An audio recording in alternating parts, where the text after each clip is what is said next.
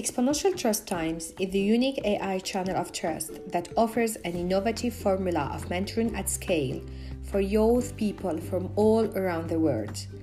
I'm Dr. Lobna Kari, Executive AI Strategy Growth Advisor and Digital Transformer for Fortune 500 and CAC 40 for more than 2 decades and the President of AI Exponential Thinker. Exponential Business Achievers is the unique fair opportunity for global citizens to learn from business game changers about their business journey, their thoughts, and their vision in times of exponential technology. And in this episode, our guest is Nicola Lee, Global Director of Artificial Intelligence, Advanced Analytics, and Optimization Services at Fujitsu. I'm so happy to have you with us, Nicola. Yeah, thank you very much for having me. It's our pleasure. So thank you for being with us in AI Exponential Thinking and having this authentic discussion that we will have during the couple minutes with our audience. So we will address many topics, but before that, we are curious to learn more about your personal story. So back to 2003, you finished your degree in architecture from Texas University to find yourself a couple of years later as a senior global director services at Fujitsu, running a business portfolio of hundreds of headcounts for different industry. So let us know a little bit about how you end up in such role and what are the magic moments of such incredible journeys. Yeah, that's a good question. So I'll start with kind of the magic moments first. And I think for me, it's if I look over the last couple of years, last decade, almost 2 decades now, the magic moments have been really when I've taken a leap of faith, as well as when people have taken a leap of faith on me. So I've always embraced change. And you might see it, the fact that I degreed in architecture, but ended up in technology. And I've always moved away from complacency. So whether that's personal complacency or professional complacency. And I feel like adversity is where you learn the most and you grow the most as a person. And, really the experiences that I've learned is really what has set me apart in some of these opportunities or some of these roles, and has really helped given me the confidence to become ultimately a leader. The more I accomplished, the more confident I became. The more confident I became, the better I was able to lead. And so, I didn't always get it right. Many a times, I failed a lot of times and learned from those failures. But you can always fall back on your experiences to help guide you. How I got into technology, when I started out of Texas A&M, at that time it was during the downturn of the market, and so I took a job with a degree at basically no pay, and part of that was just to get experience into the industry. And it was, someone that I had met that ended up taking a leap of faith on me that brought me into a large technology company at Alcatel. And it just so happened that person was formerly a professor at Purdue for program management, and ended up putting me into a software engineering role, and ended up within the first couple of weeks put me into a program management type of role, and has really supported me, gave me a great level of visibility into a lot of key executives, things like at AT&T with Randall Stevens and Ed Whitaker, and in Telmex with Jaime Chico. So I got a lot of exposure to the executives and was able to really understand how a broad, successful technology business ran. And it was the first project I started on that was really deep tech or emerging tech. And it ended up being what we have today, which is IPTV, which is technology that runs over fiber optics. So that project was almost 18 years ago that I started on, and that technology still exists today. Impressive. So this is, let's say, a very nice journey, right? Now let's focus on your current role and what are the main targets and challenges that you can share with us today and with our audience. Yeah, so in my current role, I'm a global director for AI, also what we call quantum-inspired computing. So quantum is a very big buzzword right now, but rightfully so. There's a lot of opportunity in the future of quantum computing. Also, I work on things like supercomputers. Fujitsu has the world's fastest supercomputer called Fukaku. And so I have a lot of access to some of the world's greatest technology. But my role now is really around 2 primary objectives. One is building out disruptive solutions that are into the market. So I look at leading that from a kind of a use case or customer business problem orientation perspective, but pulling through our deep tech or emerging technologies. And the second kind of primary objective is leading through a digital transformation. So it's more of the consultative business innovation approach. We're essentially a catalyst in this second objective in terms of new digital-based businesses for our company.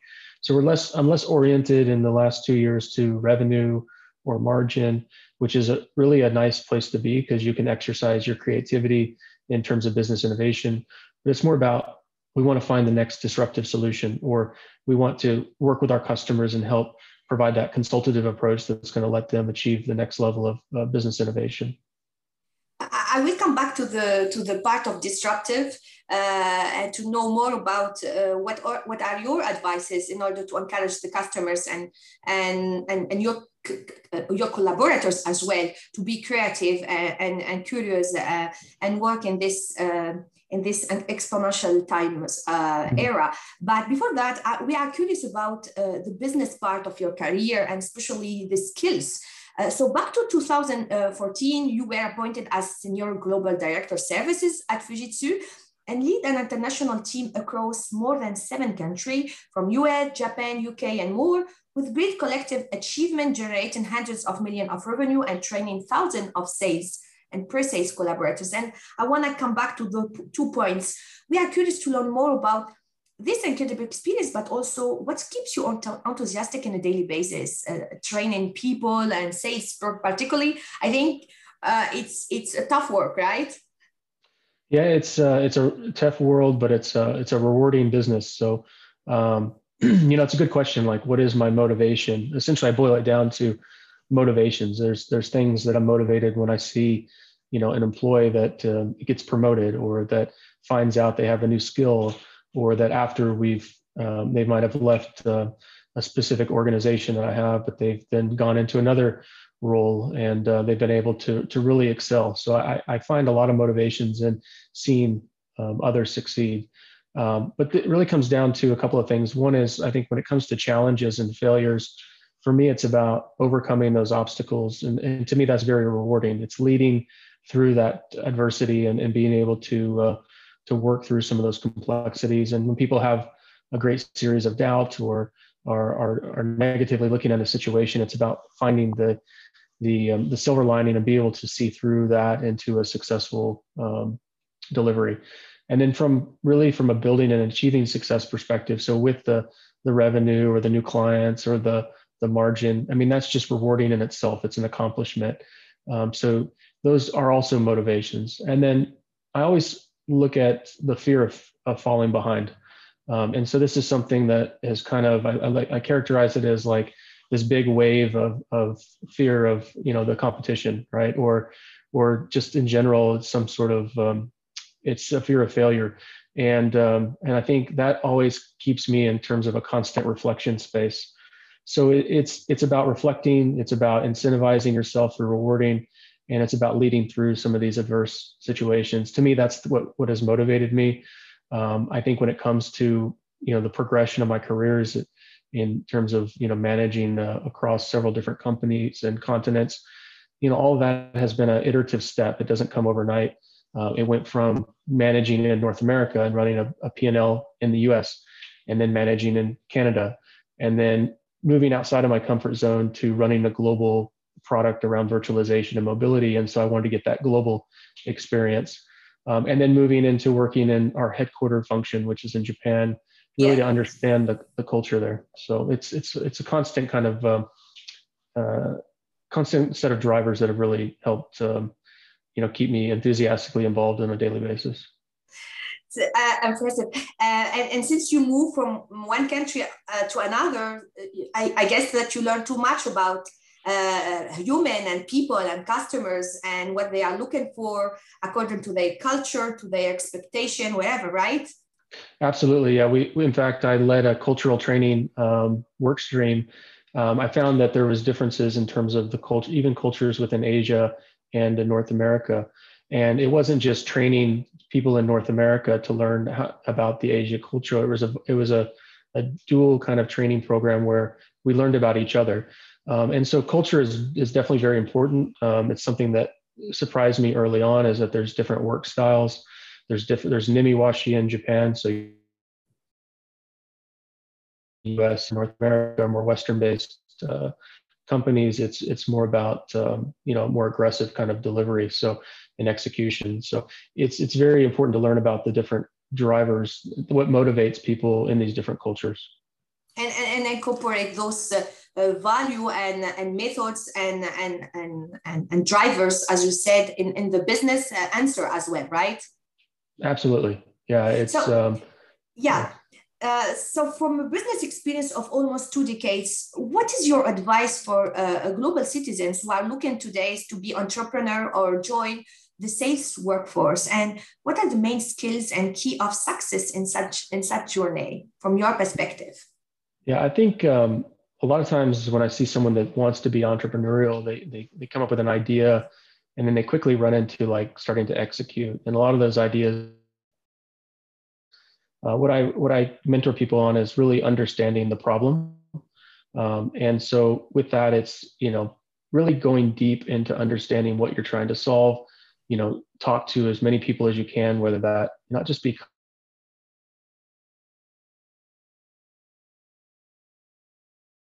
really understand what are the motivations around that problem. Often when we go into a customer environment, we might walk in with one set of use cases or problems that we think are the customer wants to hear based on their industry focus, and we end up walking away with a completely different problem. And so if you spend all your time developing a solution or trying to build a business around a problem that you think is a good idea, oftentimes when you interface with the buyer or the consumer or the customer, you can learn a lot, and you might end up changing the way that you act. And I'd say that even within corporate workforces, that they're shifting really towards, we're looking for entrepreneurs. And so I encourage people, like, start a business. If you're in a corporate world, start a side business and use that learning and those challenges that you go through in those phases. That will provide you, a greater level of clarity in the corporate setting. And corporate values people that understand the full end-to-end business experience. So to me, I would say start a business, but obviously understand the problem first, get that experience. And if it fails, start another business or continue to evolve as a professional. And what are your advices to handle, the stress, but also the ability of sales? Do you think that every entrepreneur need to have those skills, particularly, or not? The sales skills, I think the communication is what's important. Being able to think quickly on your feet is important. So it's communication, it's empathy, it's comprehension. So a lot of those traits are sales oriented, but in our organization and as the technology and as business evolves, everyone becomes kind of a sales channel to the market. And so I think everyone needs to kind of play their role and understand how to communicate and how to build empathy. And if you're not in this direct selling role, at least it's going to help you operate better from an organizational perspective. You're right. It's about empathy and about communication. And I think it's also about learning more and more about the customer expectation and be more close to those expectations to answer to their request and their needs, for sure. So we will go more now in the part of AI. Now you are running a business and a huge potential around artificial intelligence and optimization services. And my point is, what's your perspective of the role of technology such as robot, AI, virtual reality, and other to improve business activity today? Yeah, okay, that's a good question. No doubt AI is having a profound impact on reshaping of society and business. And then also with COVID, we've seen an acceleration in terms of some of the deep tech or emerging tech like robotics or AI or virtual reality or blockchain or a number of other technologies. We've seen that kind of needle move in terms of adoption 2 to 3 years just over the last 6 to 9 months. So I've always worked in deep tech and emerging tech space. There's always these hype cycles, which is where everyone talks about the technology, and then there's this big debate as to whether the technology is as good as it really is. But at the end of the day, the technology ends up pursuing through in terms of customer engagements or business problems. And I started with mobility, I then worked into cloud, then worked into AI and machine learning, and now I'm working in supercomputing and quantum. So at the end of the day, all of these technologies have the capability to deliver a significant benefit to society. And I think it's just being realistic about those technologies. Things that we're doing today, like if I look at how that technology is impacting society today, we're using the supercomputer for example, COVID-19 droplet simulation. And we were able to put some facts, because when you simulate the environment, because you now have these supercomputing workforces, when you simulate the COVID-19 droplets, we can now prove from a more factual basis that wearing one mask is just as good as wearing two masks. So you can start doing putting these challenges that were conflicted in society with a mass amount of information. You're able to start simulating those worlds through computers, and you're able to start making better informed decisions about the decisions that you're taking.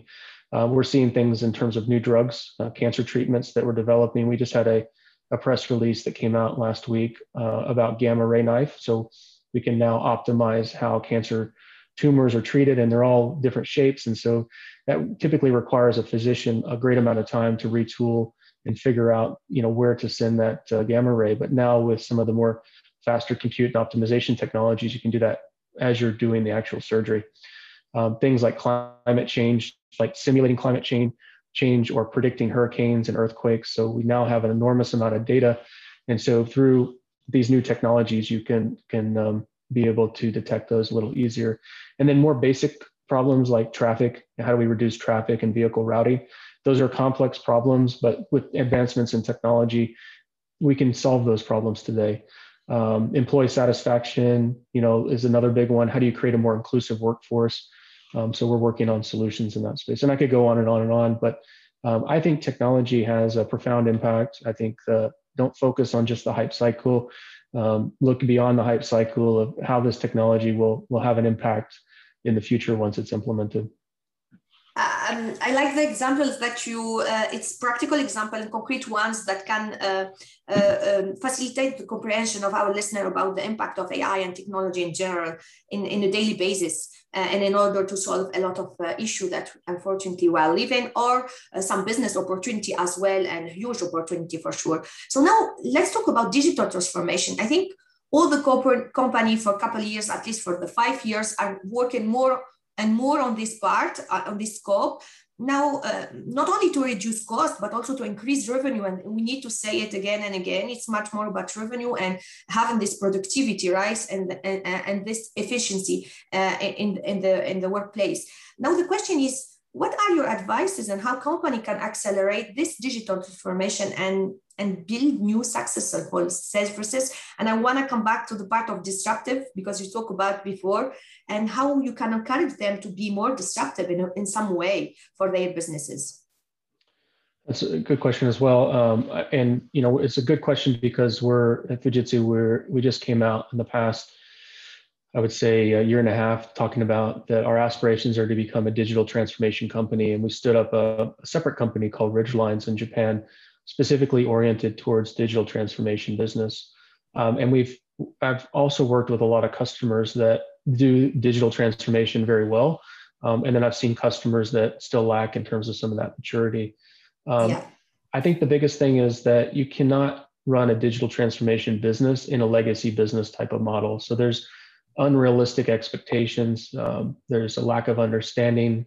There's artificial timelines and outcomes. Like, for example, they might measure you on a quarterly basis in terms of returns, whereas a digital-based business can take, a year, 2 years to start something, and then to be able to scale that from a proof of value into an MVP into an ongoing service, it takes a lot of patience. But once you do grow that business, then it has a huge potential. And so if you try and create a digital transformation business, you need a new model, a new business model, or an iterative business model within your organization that allows you to fail, allows you to move quicker in terms of making faster decisions, allows you to experiment with different technologies. So, it allows you to learn along the way. The team that I'm part of over the last 2 years, we've had kind of that autonomy to be able to learn and experience. And we've gone through that journey together. And so that's created a very strong culture within this small team that we operate.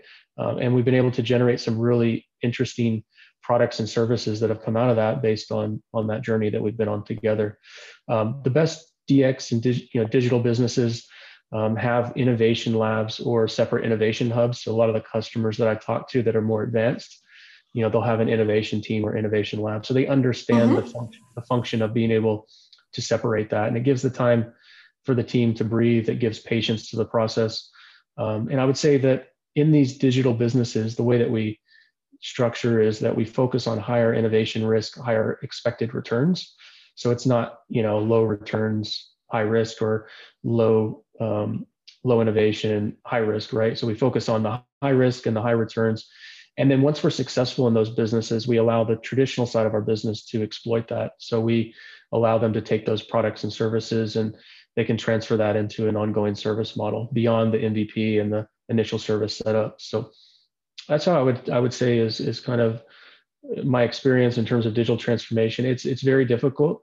It takes patience, but a right organization structure will definitely help. I definitely agree, and from my experience, whether in Europe but also with Fortune 500 in United States, that today digital transformation it's something that it's not that much easy to work through it in a large organization, not in a small organization, but in a large organization, because it's more about human as well, and we need to say it. It's not only about technology, but it's also about a human. What do you think about this?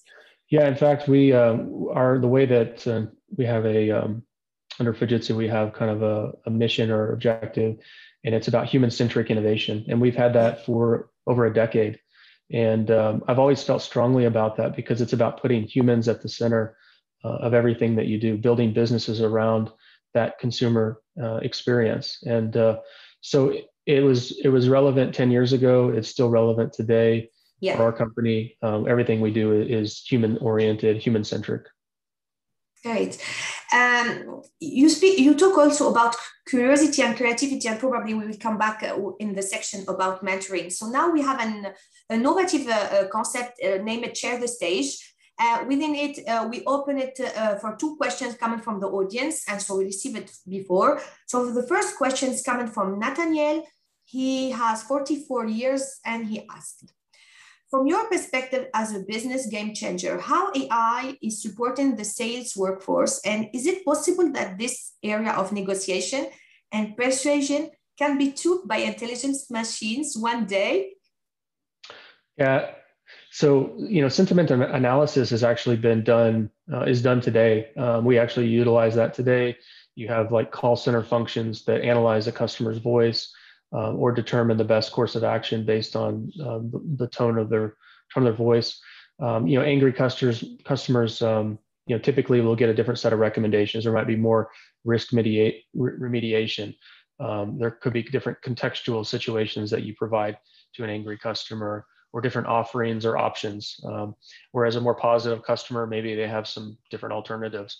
But we're also deploying similar AI-based for mental illness detection. And this can be detected based on facial tone, movement, and that can all be analyzed to support a specific business objective. So there's no reason that can't similarly be correlated into a sales function or negotiation phase or persuasion phase. I would also say that look at things like nudge theory. So even if you can analyze the person's sentiment, there's also an opportunity in terms of influencing the decisions that they take going forward. So the answer, just because you clarify in many examples, but the answers today is much more about don't worry about all the scope of persuasion and negotiation that will not be, at least for the coming 5 years, took by machines. I'm trying to to be the advocate of Nathaniel in order to know more about what you think. Yeah, it'll definitely help. It's, at the end of the day, the human is at the center of the decision factor as well, not just the way services are created. And so it'll give you clues, it'll give you recommendations, it'll help you in the negotiation process or the persuasion process, but it's ultimately on the human to act as to how they utilize that information in a sales process, as an example. Great. The second question is coming from Leticia. She has 29 years and she's from Finland. So she asked, from a mom perspective, I'm wondering about digital everywhere for vulnerable people like children and youth people. Do you have any concerns about this new way of living in bubbles via social media and entertainment platforms? Yeah, I often think about kind of pros and cons of technology. Being a father myself, I have a 3-year-old son and an 8-year-old daughter. I would say I'm on the extreme for technology adoption in the home. So smart homes, iPads, smart TVs, smart lighting, robotic mowers, robotic vacuums. So I choose the lifestyle of adopting smart and digital lifestyles with a great responsibility, though, as a parent. You have to be aware of the technology reach and the limits of your children. You need to monitor proactively. You need to track the usage and the sites and restrict apps and pop-ups and mitigate malicious software. So there's a great deal of responsibility and effort that's required if you're going to enable a digital or a technology-centric kind of lifestyle. If you enable this within your home environment, it's not as simple as just putting a device in the hands of your kids, because that gives you some space or silence. So that's doing a lot of harm for them. And so you really have to measure the benefits, in terms of there's things like remote learning, unlimited learning, access to completely new worlds of information and tools. So there's pros and cons with all, but it comes with a great level of responsibility as a parent. And to do that, not everyone has the same degree of technology understanding. So it definitely helps me to understand how to put those kind of policies in place. But, if you don't know, there's some great resources out there that can help you if you do want to use technology. And obviously there's two different views, of it, but I've embraced it. I just balance it. I limit it. Everything's, I believe, is good in terms of some level of moderation. So the idea is to find a balance and keep the eyes and find the right points where you want to invest more with your kids and your people with technology and embrace it, and also find the part where we need to embrace more the natures and the physical environment, right? So the idea is find the balance, right? Right. It's easy just to give someone technology and now the kids are quiet and sitting at the table, and that's it. But you have to also, restrict the usage and how much screen time they get. And just like we as individuals need to do the same as parents, right? It's not healthy just to constantly be on your phone or watching TV. So it's all about balance, all about moderation. True. So thank you for our two members from the audience for these valuable questions. And now we move to another section in this episode named As a Mentor. So in AI Exponential Thinking, we believe that creativity and critical thinking are crucial skills for solving complex problems and offering the best experience for customers and users. And you explain a little bit examples in this way as well, Nicola. But as a mentor now, what are your advices and tips for young people to gain the best opportunity in the future? Yeah, so I think there's two main focuses. One is on the creativity side, through like design thinking and through maker spaces. So there's great avenues that younger people can tap into to tap into their creative side. I think understanding and kind of exploring that space is crucial to the future of how we develop business and business innovation. I previously had the accountability for our co-creation and maker spaces in Tokyo and Osaka. And we oriented those facilities towards engineers, and we brought in partners and competitors, and we provided a neutral space for their creativity, and exercising that creativity was key. But as part of that, we also visited some local maker spaces where students would come in and build things, and it's quite remarkable to see the level of creativity that exists in the younger generation today. And so I would say focus on creativity. The second thing I would say is critical thinking. And so that's not a lot of people do that enough, I would say. So pick a problem and go deep into that problem, or pick an area that you really want to understand and go deep. So you can use things like business model canvases. You can develop hypotheses around your ideas. You can test your ideas with talking to different people. But the critical thinking part helps you kind of extend the learning process and understand that when you get into a situation where it might be problematic or challenging, that you can fall back on those kinds of critical thinking skills to help you find to make the best decisions possible. And now, do you have any quote that you would like to share with our audience today? Yeah, actually, I've been doing a lot of reading. So there's one person that I really enjoyed. It's Dr. Alex Osterwalder. He's one of the most influential experts in terms of strategy and innovation. So if you haven't seen, he's got a ton of books that are out there that have some really good content, and also they have some really good tools that you can utilize.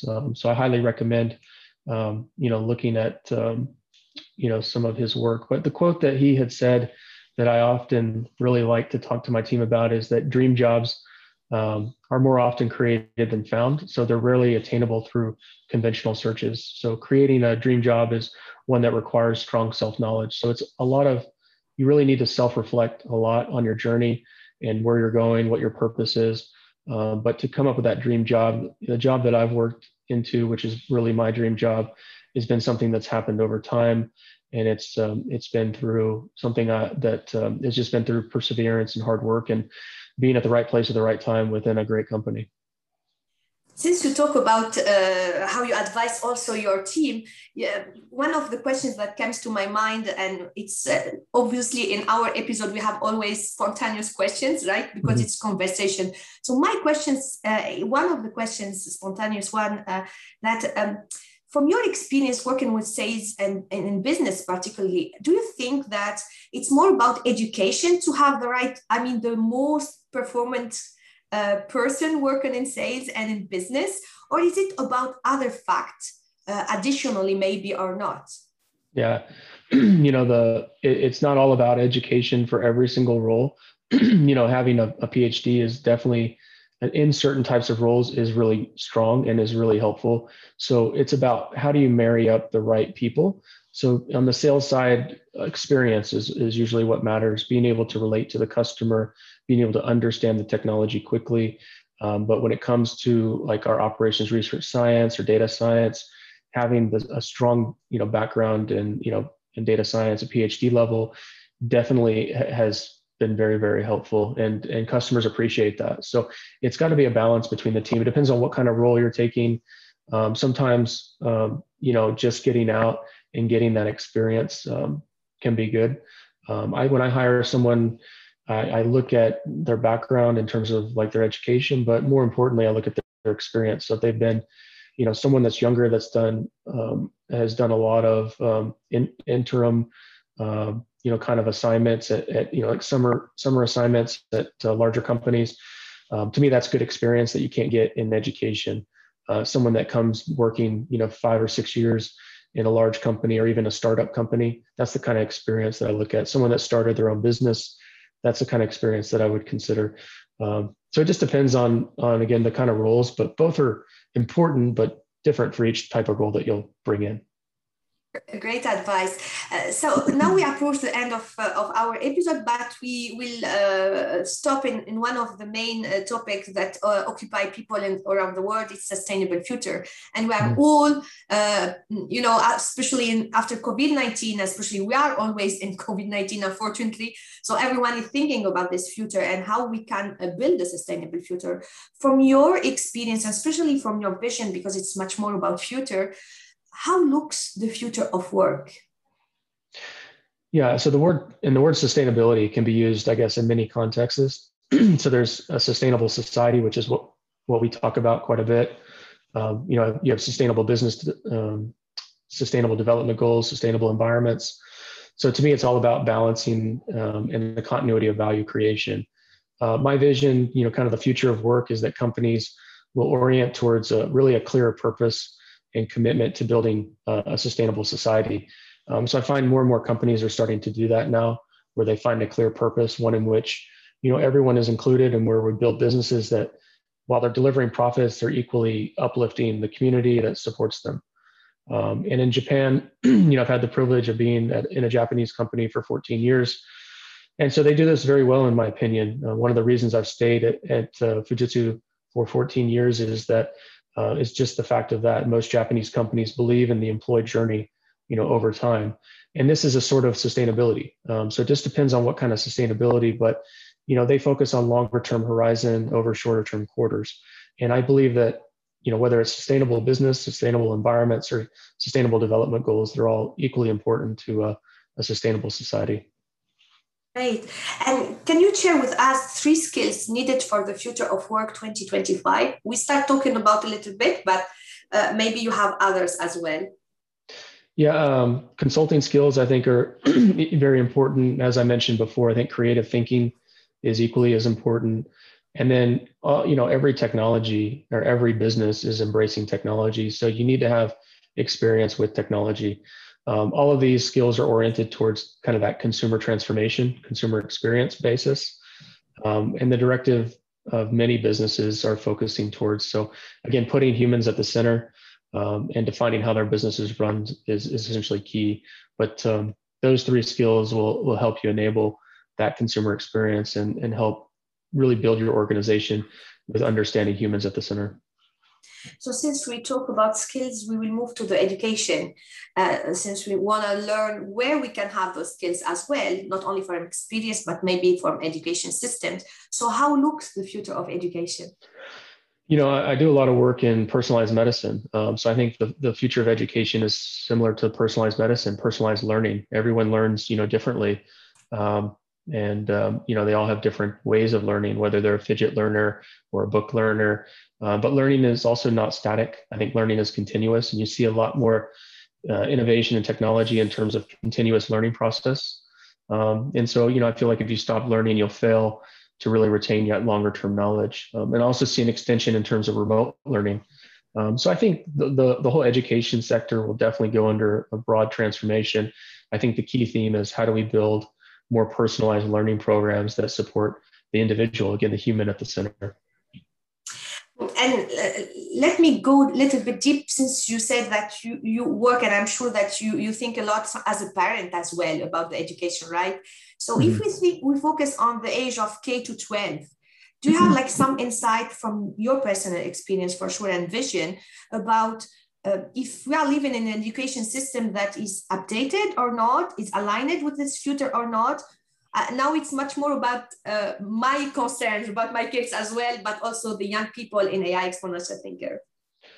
Yeah, I mean, actually, I just ended up moving. I sold my house in January. The reason that I moved was for the education system. So, and really every education system, every school, at least in the U.S., has a kind of a different philosophy.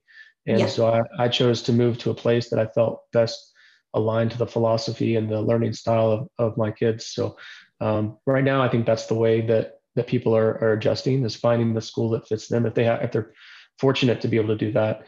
But I eventually feel like the more that this becomes aware and more that people start learning about it, there's going to be more online tools and ways to help, whether you're dyslexic or ADD. Like how can you help those type of learning disabilities? How can you enable those, through different ways of learning? And I feel like technology has a very important role to play in that. Great. So at the end of this authentic discussion, Nicolas, we want to end up to know more about you, but from the authentic part. And we are curious to learn about your biggest achievements so far and the vision that you have for your next dream that you would love maybe one day achieve, hopefully for you. Yeah, I mean, my biggest achievement, I would say personally, was starting a family, right? That's a big achievement, but for most people. But professionally, I would say, I really look back at when I started from ground zero within delivering in North America. It was a traditional infrastructure business, but I started from zero, and I grew up to 300 employees over a 5-year span. And it wasn't really the revenue or the margin achievement that is what was the biggest accomplishment. It was the ability to organically promote people and from within, and to kind of see those employees continue to grow long after I moved into a different business focus. So to me, that's what I enjoy the most. It kind of relates to my architecture days of building something and enjoying something once it's built and kind of seeing it grow. And so I enjoy the same in terms of organically, in terms of how an organization shapes. In terms of where I would like to be in the future, Obviously, there's an opportunity that I'd love to eventually start my own business. I do it every day. I start new businesses inside a corporate world, but one day I'd like to do that externally. Um, and I've started businesses in the past when I was younger, and that's how I gained some experience. But at the end of the day, when I look to retire, I look to kind of run my own business and hopefully be able to help customers find new value in terms of working with my company and working to find that level of innovation that they need to differentiate their business. So the idea is, again, and one more time, serve people and serve customers in another way, let's say, but in this scope of exponential technology era, right? That's exactly right. Great. Thank you very much, Nicola, to be with us. It was my pleasure to have you today with us and listen to all your advices and great experience in business, as you said, for more than 2 decades. Thank you so much for having me. It's really nice to meet everyone.